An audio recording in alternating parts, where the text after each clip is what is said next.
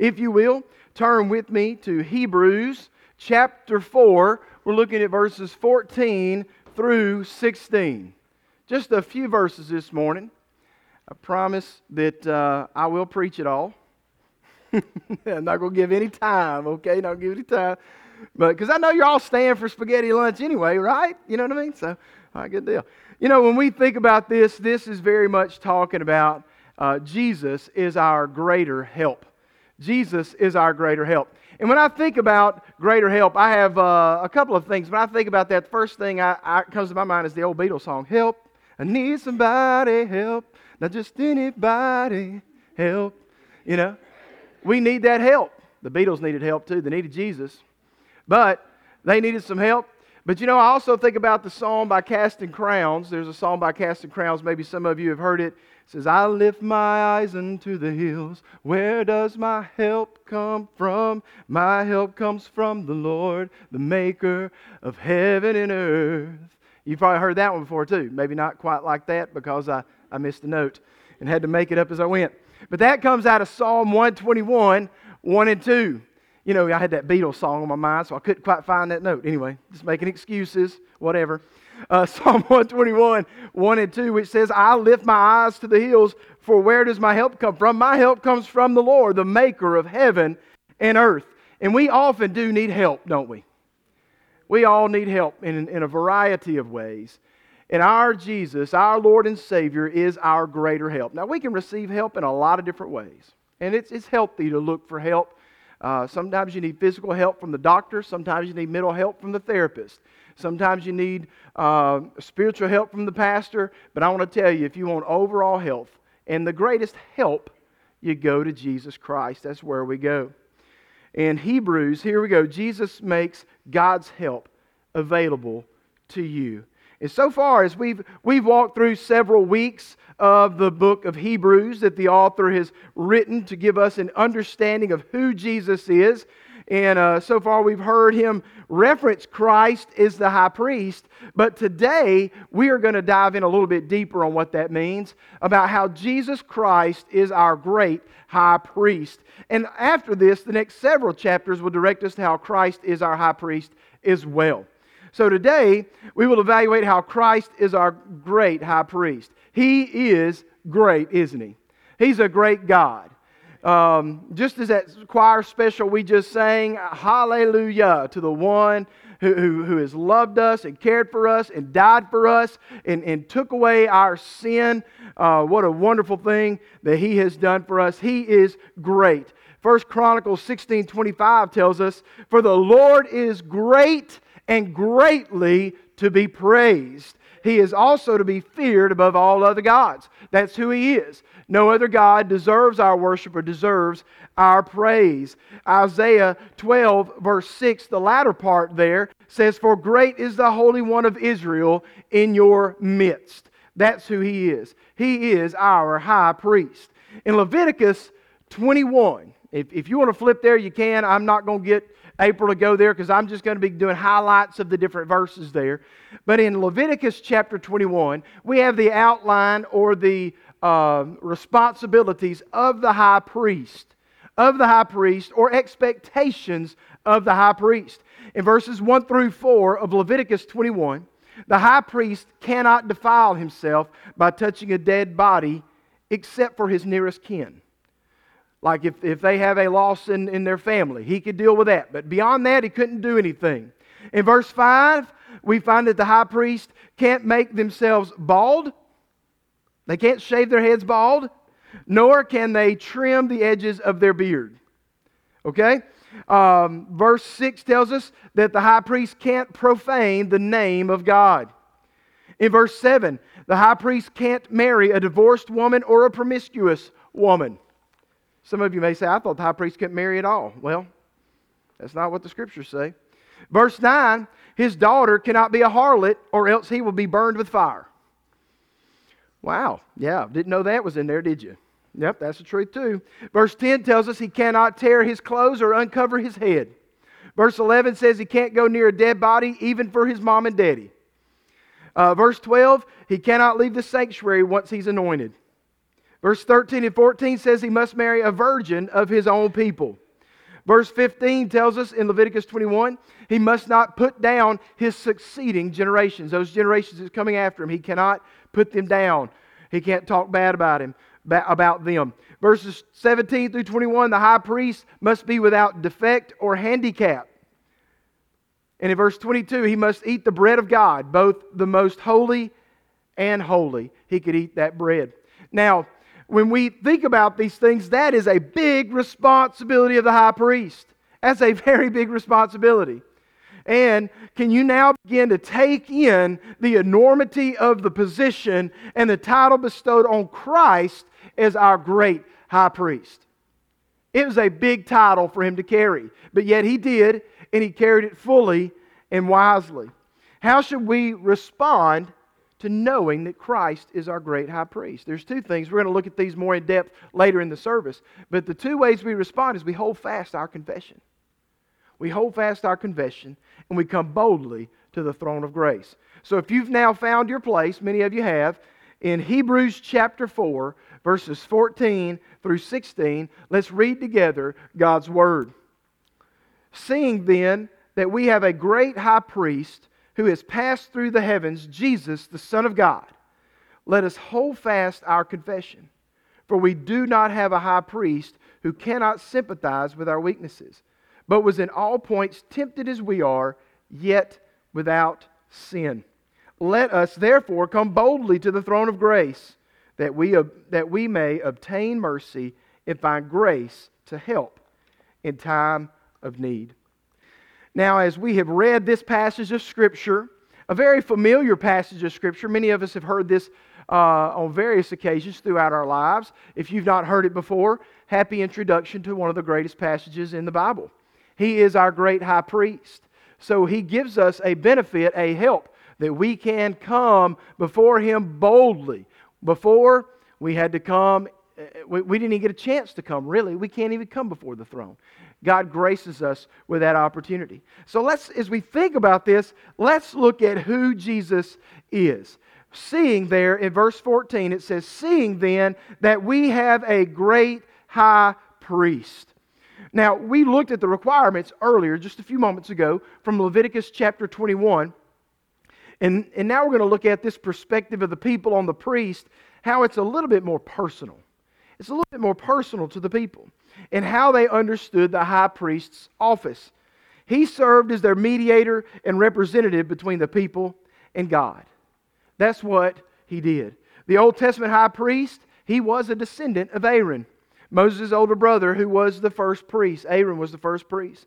The sacrificial system was one of the important enforcements of the high priest, along with the overseeing of the covenant. That was part of the job of the high priest.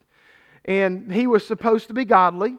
Unfortunately, oftentimes the high priests in the Old Testament were not. And the high priest annually went into the Holy of Holies for the Day of Atonement and personally led the regular sacrifices. Now, the Day of Atonement is found in Leviticus chapter 16.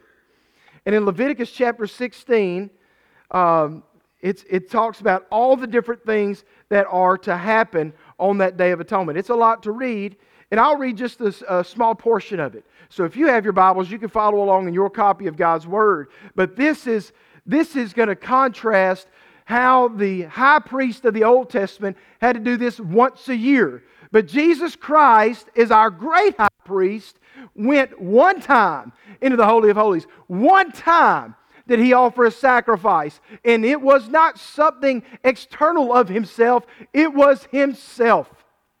He died once for all. He was the atonement. His blood, His death is enough to cover everyone that would so call upon the name of the Lord in faith by the grace of God. It's enough. But this blood that was done in the Old Testament, it had to be done on a regular basis.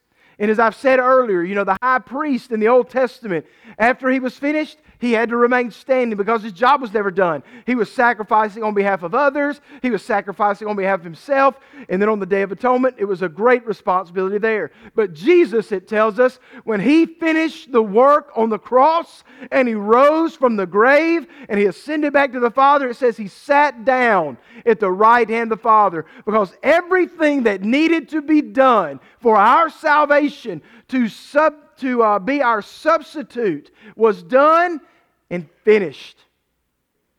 Jesus did all the work. All we have to do is believe by grace through faith, and we may be saved. And we place that faith in Jesus Christ and He alone, and our salvation comes from Him. So where does my help come from? My help comes from the Lord. Look there, if you have your Bibles open, to Leviticus 16.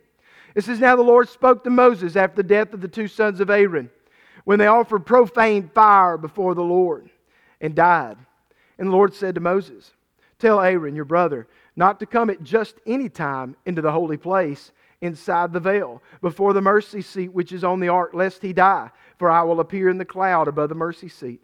Then Aaron shall come into the holy place with the blood of a young bull as a sin offering, and of a ram as a burnt offering. He shall put the holy linen tunic and the linen trousers on his body. He shall be girded with the linen sash, and with the linen turban he shall be attired. These are the holy garments. Therefore he shall wash his body in water and put them on. And he shall take from the congregation of the children of Israel 2 kids of the goats as a sin offering, and 1 ram as a burnt offering." He talks about, a goat, a child of a goat is a kid, just so you're not confused there. Okay? Verse 6, "Aaron shall offer the bull as a sin offering, which is for himself, and make atonement for himself and for his house.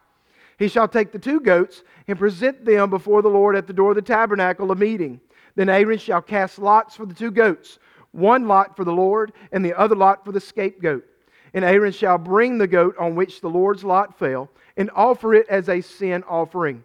But the goat on which the lot fell to be the scapegoat shall be presented alive before the Lord to make atonement upon it, and let it go as the scapegoat into the wilderness. And Aaron shall bring the bull of the sin offering, which is for himself, and make atonement for himself and for his house. And shall kill the bull of the sin offering, which is for himself. Then he shall take a censer full of burning coals of fire from the altar before the Lord, with his hands full of sweet incense, beaten fire. Bring it inside the veil, and he shall put the incense on the fire before the Lord, that the cloud of incense may cover the mercy seat that is on the testimony, lest he die. He shall take some of the blood of the bull and sprinkle it with his finger on the mercy seat on the east side. And before the mercy seat he shall sprinkle some of the blood with his finger 7 times. You see, this is very descriptive. He better be taking notes. Good thing we've got it written down, right? Then he shall kill the goat of the sin offering, which is for the people. Bring its blood inside the veil. Do with that blood as he did with the blood of the bull, and sprinkle it on the mercy seat and before the mercy seat. So he shall make atonement for the holy place because of the uncleanness of the children of Israel, and because of their transgressions for all their sins. And so he shall do for the tabernacle of meeting, which remains among them in the midst of their uncleanness. There shall be no man in the tabernacle of meeting when he goes in to make atonement in the holy place, until he comes out, that he may make atonement for himself, for his household, and for all the assembly of Israel. And he shall go out to the altar that is before the Lord, and make atonement for it, and shall take some of the blood of the bull and some of the blood of the goat, and put it on the horns of the altar all around. Then he shall sprinkle some of the blood on it with his finger 7 times, cleanse it, and consecrate it from the uncleanness of the children of Israel. And when he has made an end of atoning for the holy place, the tabernacle of meeting and the altar, he shall bring the live goat. Aaron shall lay both his hands on the head of the live goat, confess over it all the iniquities of the children of Israel, and all their transgressions concerning all their sins, putting them on the head of the goat, and shall send it away into the wilderness by the hand of a suitable man. The goat shall bear on itself all their iniquities to an uninhabited land, and he shall release the goat in the wilderness. Then Aaron shall come into the tabernacle of meeting, shall take off the linen garments which he put on when he went into the holy place, and shall leave them there. And he shall wash his body with water in a holy place, and put on his garments, come out and offer his burnt offering and burnt offering of the people, and make atonement for himself and for the people. The fat of the sin offering he shall burn on the altar. And he who released the goat as the scapegoat shall wash his clothes and bathe his body in water, and afterward he may come into the camp. The bull for the sin offering and the goat for the sin offering, whose blood was brought in to make atonement in the holy place, shall be carried outside the camp, and they shall burn in the fire their skins, their flesh, and their offal. Then he who burns them shall wash his clothes and bathe his body in water, and afterward he may come into the camp. This shall be a statute forever for you.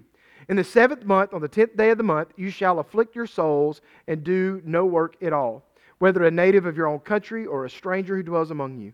For on that day the priest shall make atonement for you, to cleanse you, that you may be clean from all your sins before the Lord. It is a Sabbath of solemn rest for you, and you shall afflict your souls. It is a statute forever. And the priest who is anointed and consecrated to minister as priest in his father's place shall make atonement, and put on the linen cloths and holy garments. Then he shall make atonement for the holy sanctuary. And he shall make atonement for the tabernacle of meeting and for the altar and all the people of the assembly. This shall be an everlasting statute for you, to make atonement for the children of Israel for all their sins once a year. And he did as the Lord commanded Moses. Whew.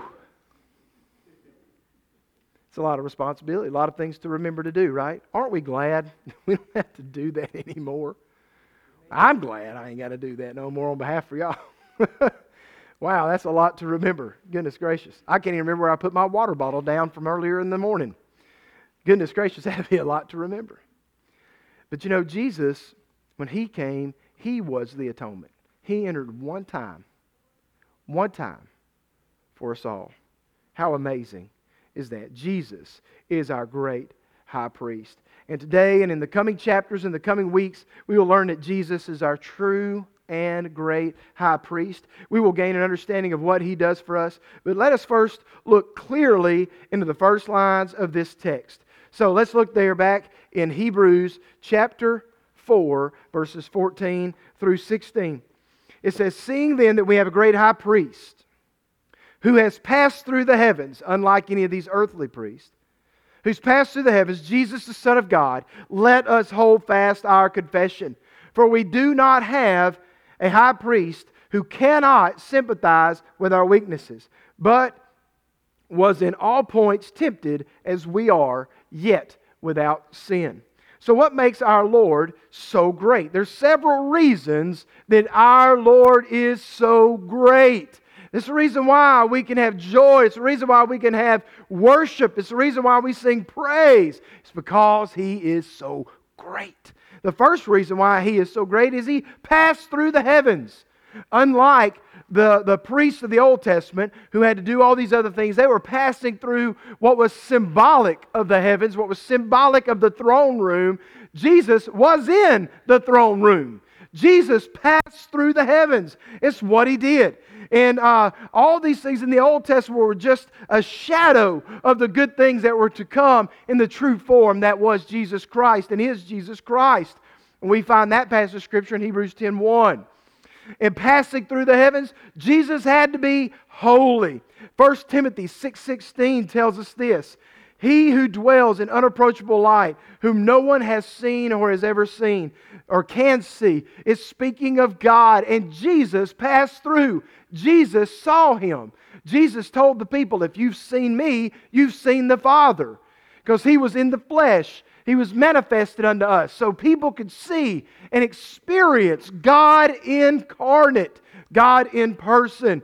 And this expression of how God is, He lives in unapproachable light, it just talks about His separateness, if that's such a word, of God, or the uniqueness of God. Another word for holy. He's just holy.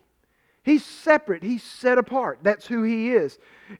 But He is also transcendent and above. He is dignified. He is set apart.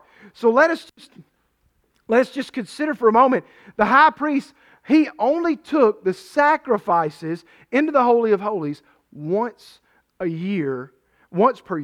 But that was just a shadow or a model. I mean, it was just really like a model of the real throne room that is in heaven. But Jesus went into the real place of the holiest. He went in to the Father. Something no one could ever have done and no one since has done, except for the fact that the Son has stepped into that presence and He's been able to be present there with God the Father. And when we think about this, Hebrews is very much writing to much of the Jewish congregation and those that were Jewish before coming to faith in Jesus Christ. And you think about in between Malachi and in between Matthew, there's 400 years of silence. And you think about all they were waiting for. They were waiting for that Messiah. They were waiting for that prophet, priest, and king. They were longing for that. And they were waiting. They were hoping. They were dreaming and desiring year in and year out. Could you imagine what that's like? We talked about that a little bit last week. In a very short amount of time, we looked at how 40 years. We talked about 40 years, didn't we? They were wandering in the desert for 40 years. Could you imagine 400 years without a word from God? That would be so depressing and sad. People, I'm sure, were getting to a point where, did we really follow the right God? But then God comes back, and He doesn't just come back in a momentary time. He doesn't just come back for a blip. He doesn't come back as He did for Gideon as the angel of the Lord and spoke to him for a moment and was gone. And in the other pre-incarnate Christ revelations as Jesus came that we find in the Old Testament. But yet here, Jesus comes and He's born into a virgin and He lived this life for 32 years thereabout. And people got to see Him and experience Him and see God in the flesh. And they got to experience God firsthand. Could you imagine the joy that was on many of those that were waiting and hoping and dreaming and desiring? But you can also understand the challenge of really realizing that this had finally come. Many of us, I think about the vacation that we just went on out west. Taryn really wanted us to go on that trip for her senior trip.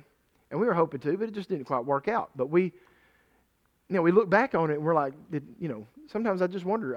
I know it happened. We took pictures. I was there. But you think, wow, we planned all this time and then all of a sudden it was there. And we left.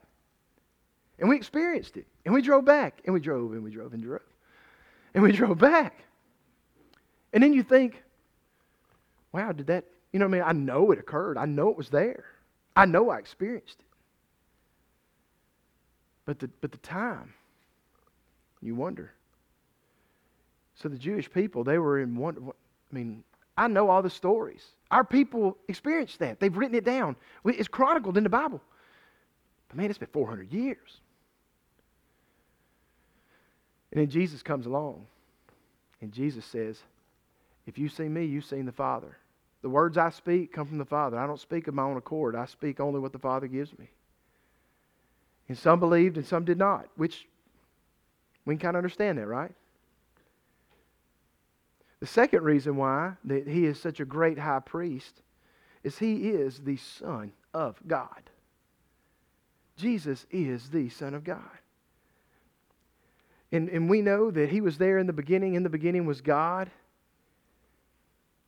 And the Spirit of God hovered above the face of the deep. And God spoke things into existence. And then we look over into John 1. And it says, and the Word was with God, and the Word was God. And then the Word became flesh and dwelt among us. So we know God was all present in the beginning. Jesus was there in the beginning. We know in Colossians 1 that all things hold together by Jesus. Everything was made in Him, through Him, and by Him. We should read that in Colossians 1. Jesus is the Son of God. We also see, because He's a great high priest, in the way He stands in, unlike any other earthly priest, is the fact of the line that He comes from.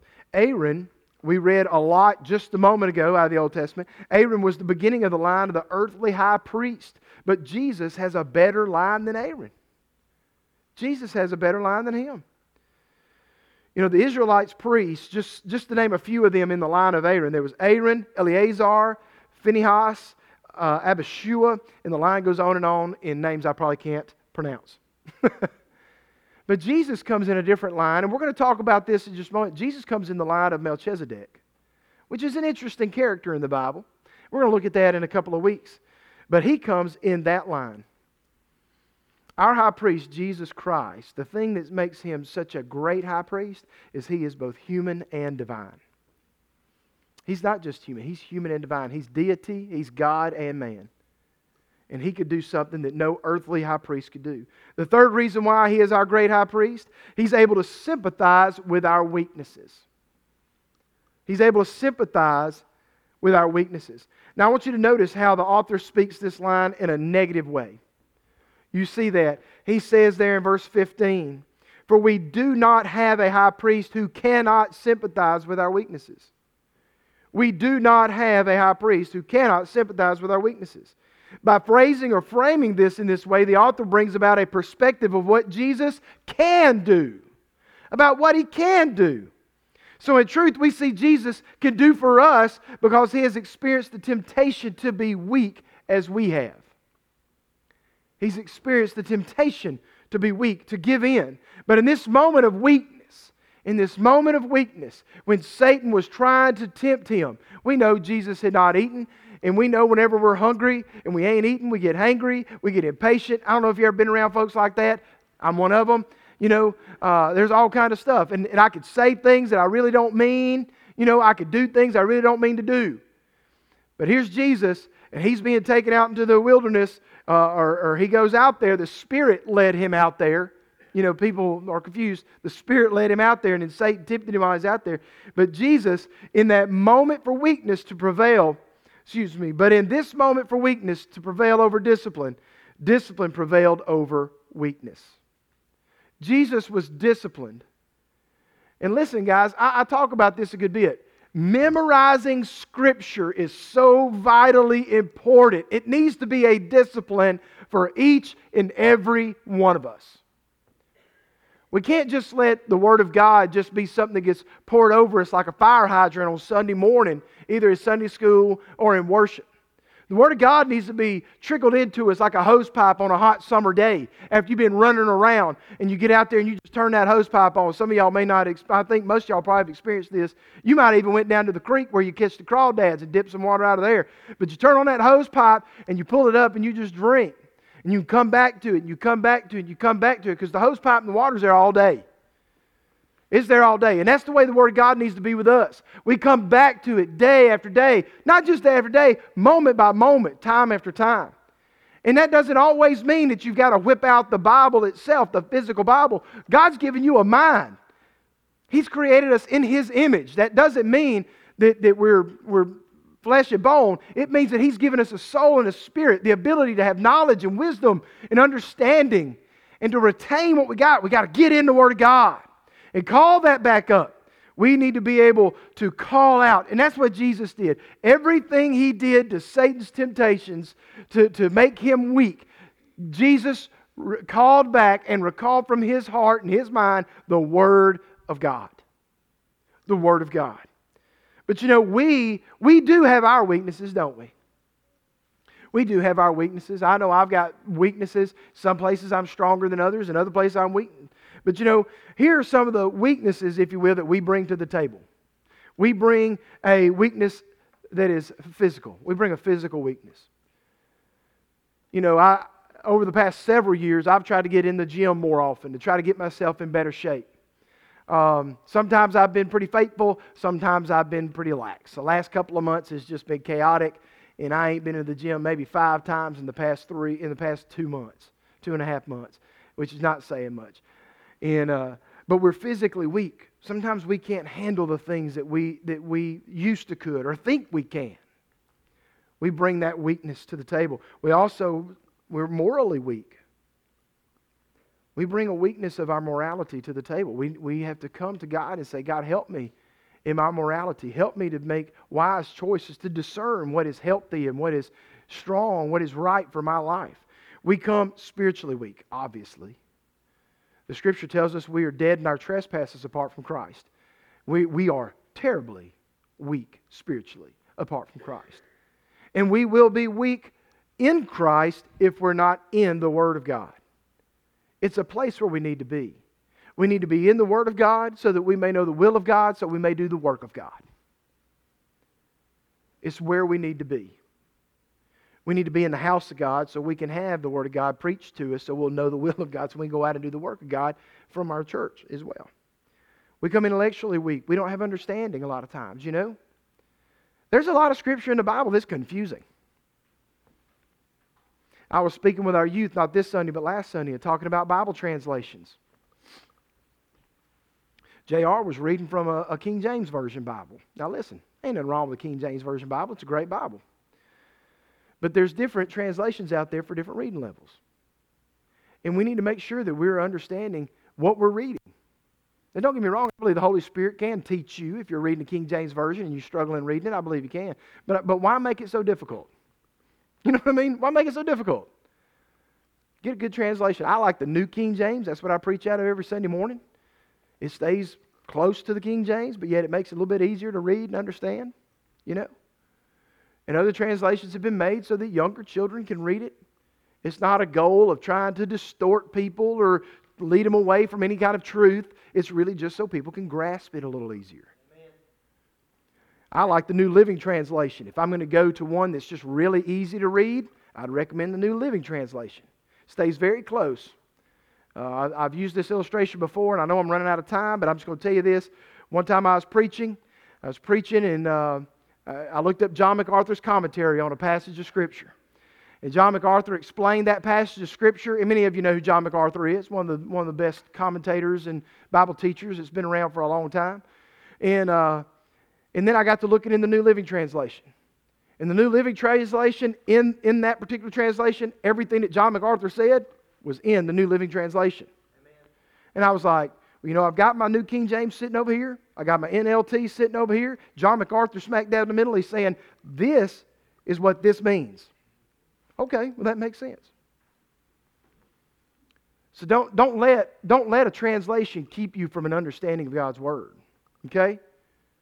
Now I've got some that I don't really like, but I'm not going to get into that right now from the pulpit. But I'm just telling you right now, I think your New King James is probably your best bet. Anyway, so let's keep moving.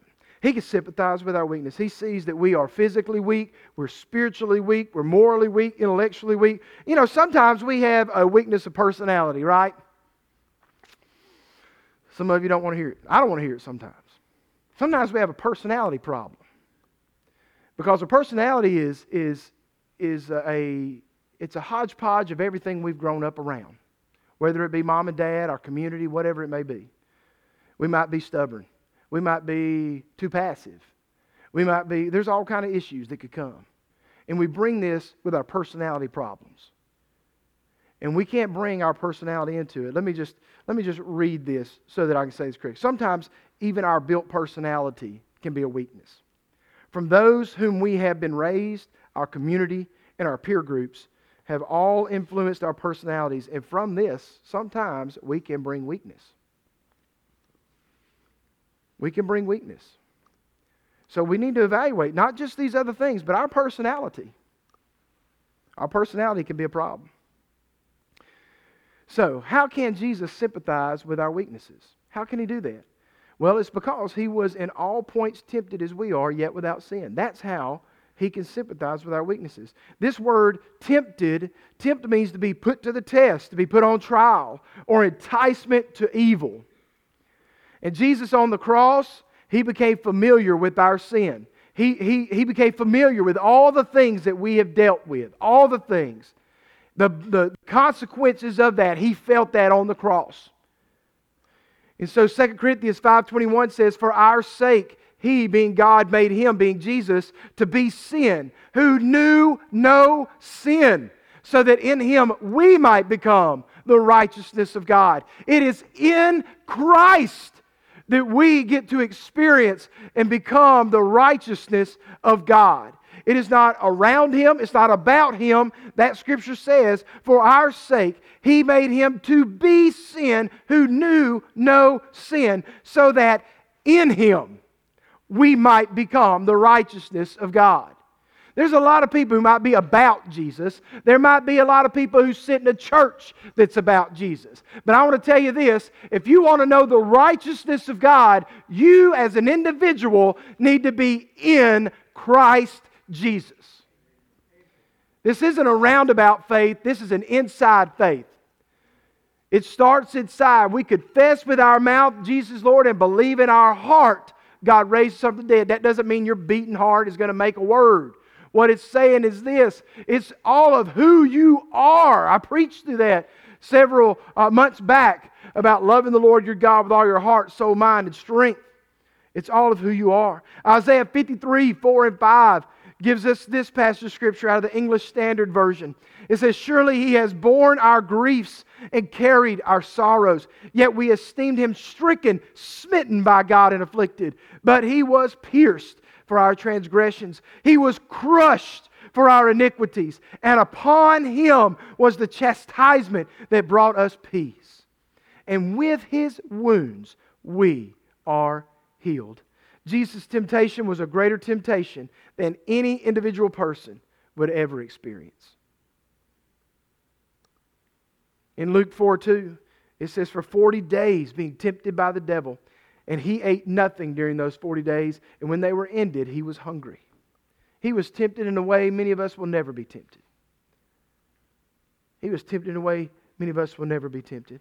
And Jesus dealt with temptation from all of Satan's fiery darts, as some translations have put that out, meaning He knows the full extent of temptation's force. In 1 John 3:5, it tells us this in the English Standard Version. You know that He appeared in order to take away sins, and in Him there is no sin. So through all that, He can sympathize with us as human beings because He became man. He became man. All the things that the devil uses to entice us, the lust of the flesh, the lust of the eyes, the pride of life, we see all those things in Matthew 4, 1 John 2, and Mark 1. We see all those things. But we can be grateful that He was tempted but yet did not give in. And He didn't give in because He had the Word of God. He knew the Word of God. In understanding Jesus' help us greater, what should we do? We should do two things. We need to hold fast to our confession, and we should come boldly to the throne of grace. That's the two things we need to do. So what is our confession? Our confession is the gospel. But most particularly, when we look at this text right here, if you flip back over to Hebrews 1, 1 through 4, this is the confession. This is the confession we should hold to. God, who at various times and in various ways spoke in times past to the fathers by the prophets, has in these last days spoken to us by His Son, whom He appointed heir of all things, through whom also He made the worlds, who being the brightness of His glory and the express image of His person, and upholding all things by the word of His power, when He by Himself purged our sins, sat down at the right hand of the Majesty on high, having become so much better than the angels, as He has by inheritance obtained a more excellent name than they. That is our confession. That's our confession, that Jesus Christ came from the heavens, came down, was born of a virgin, lived a life without sin, died on the cross in our place for our sins, was dead, was buried, and rose again 3 days later. And He's coming back. That's our confession. And we should hold fast to this confession. And what I find so amazing about these two things, it says, let us. Let us. So this is a call to the individual and to the church. To the individual and to the church. That we as individuals need to hold fast to our confession, and we as a church must hold to the confession. We've got to hold to the confession, the gospel, the good news. And we need to come boldly to the throne of grace. Come boldly to the throne of grace. What does this mean? Boldly does not mean with an attitude. It doesn't mean with arrogance. It means to come understanding what Christ has done. What He's done on our behalf, in our place, and we can come boldly. I don't have to cower in fear at Jesus Christ as I would if I would have died without Him, but I can come because I got a personal relationship with Him. It's just like years ago. I'm going to use this illustration and then I'm going to move on down a little bit quickly. Never forget going on vacation with my parents when I was real little. I think it was in Townsend, Tennessee. So very close, if I remember right, they used to do these Indian shows up on top of this plateau. You'd have to cross across this little swinging bridge kind of deal. It was long. It went above a creek. I can't remember much. I was a little kid. Scared me to death. I didn't like it. But my daddy was with me. My daddy was with me. And not only was my daddy with me, my daddy wanted to prove that he's got me no matter what situation I'm in. So you know what my dad did? He did what scared me to death. But at the same time, I trusted my dad. He put me on his shoulders. Okay? He put me on his shoulders and we crossed that bridge. And that bridge moved. Okay? The bridge moved. But my daddy was steady and sure all the way across that bridge. And when I think about Jesus Christ and I think about how I can come boldly to that throne, I know that I don't come in there on my own 2 feet. I don't come in there in my own pride. I don't come in there in what I've done. I come in there on the shoulders of Jesus Christ. I come in there on what He's done.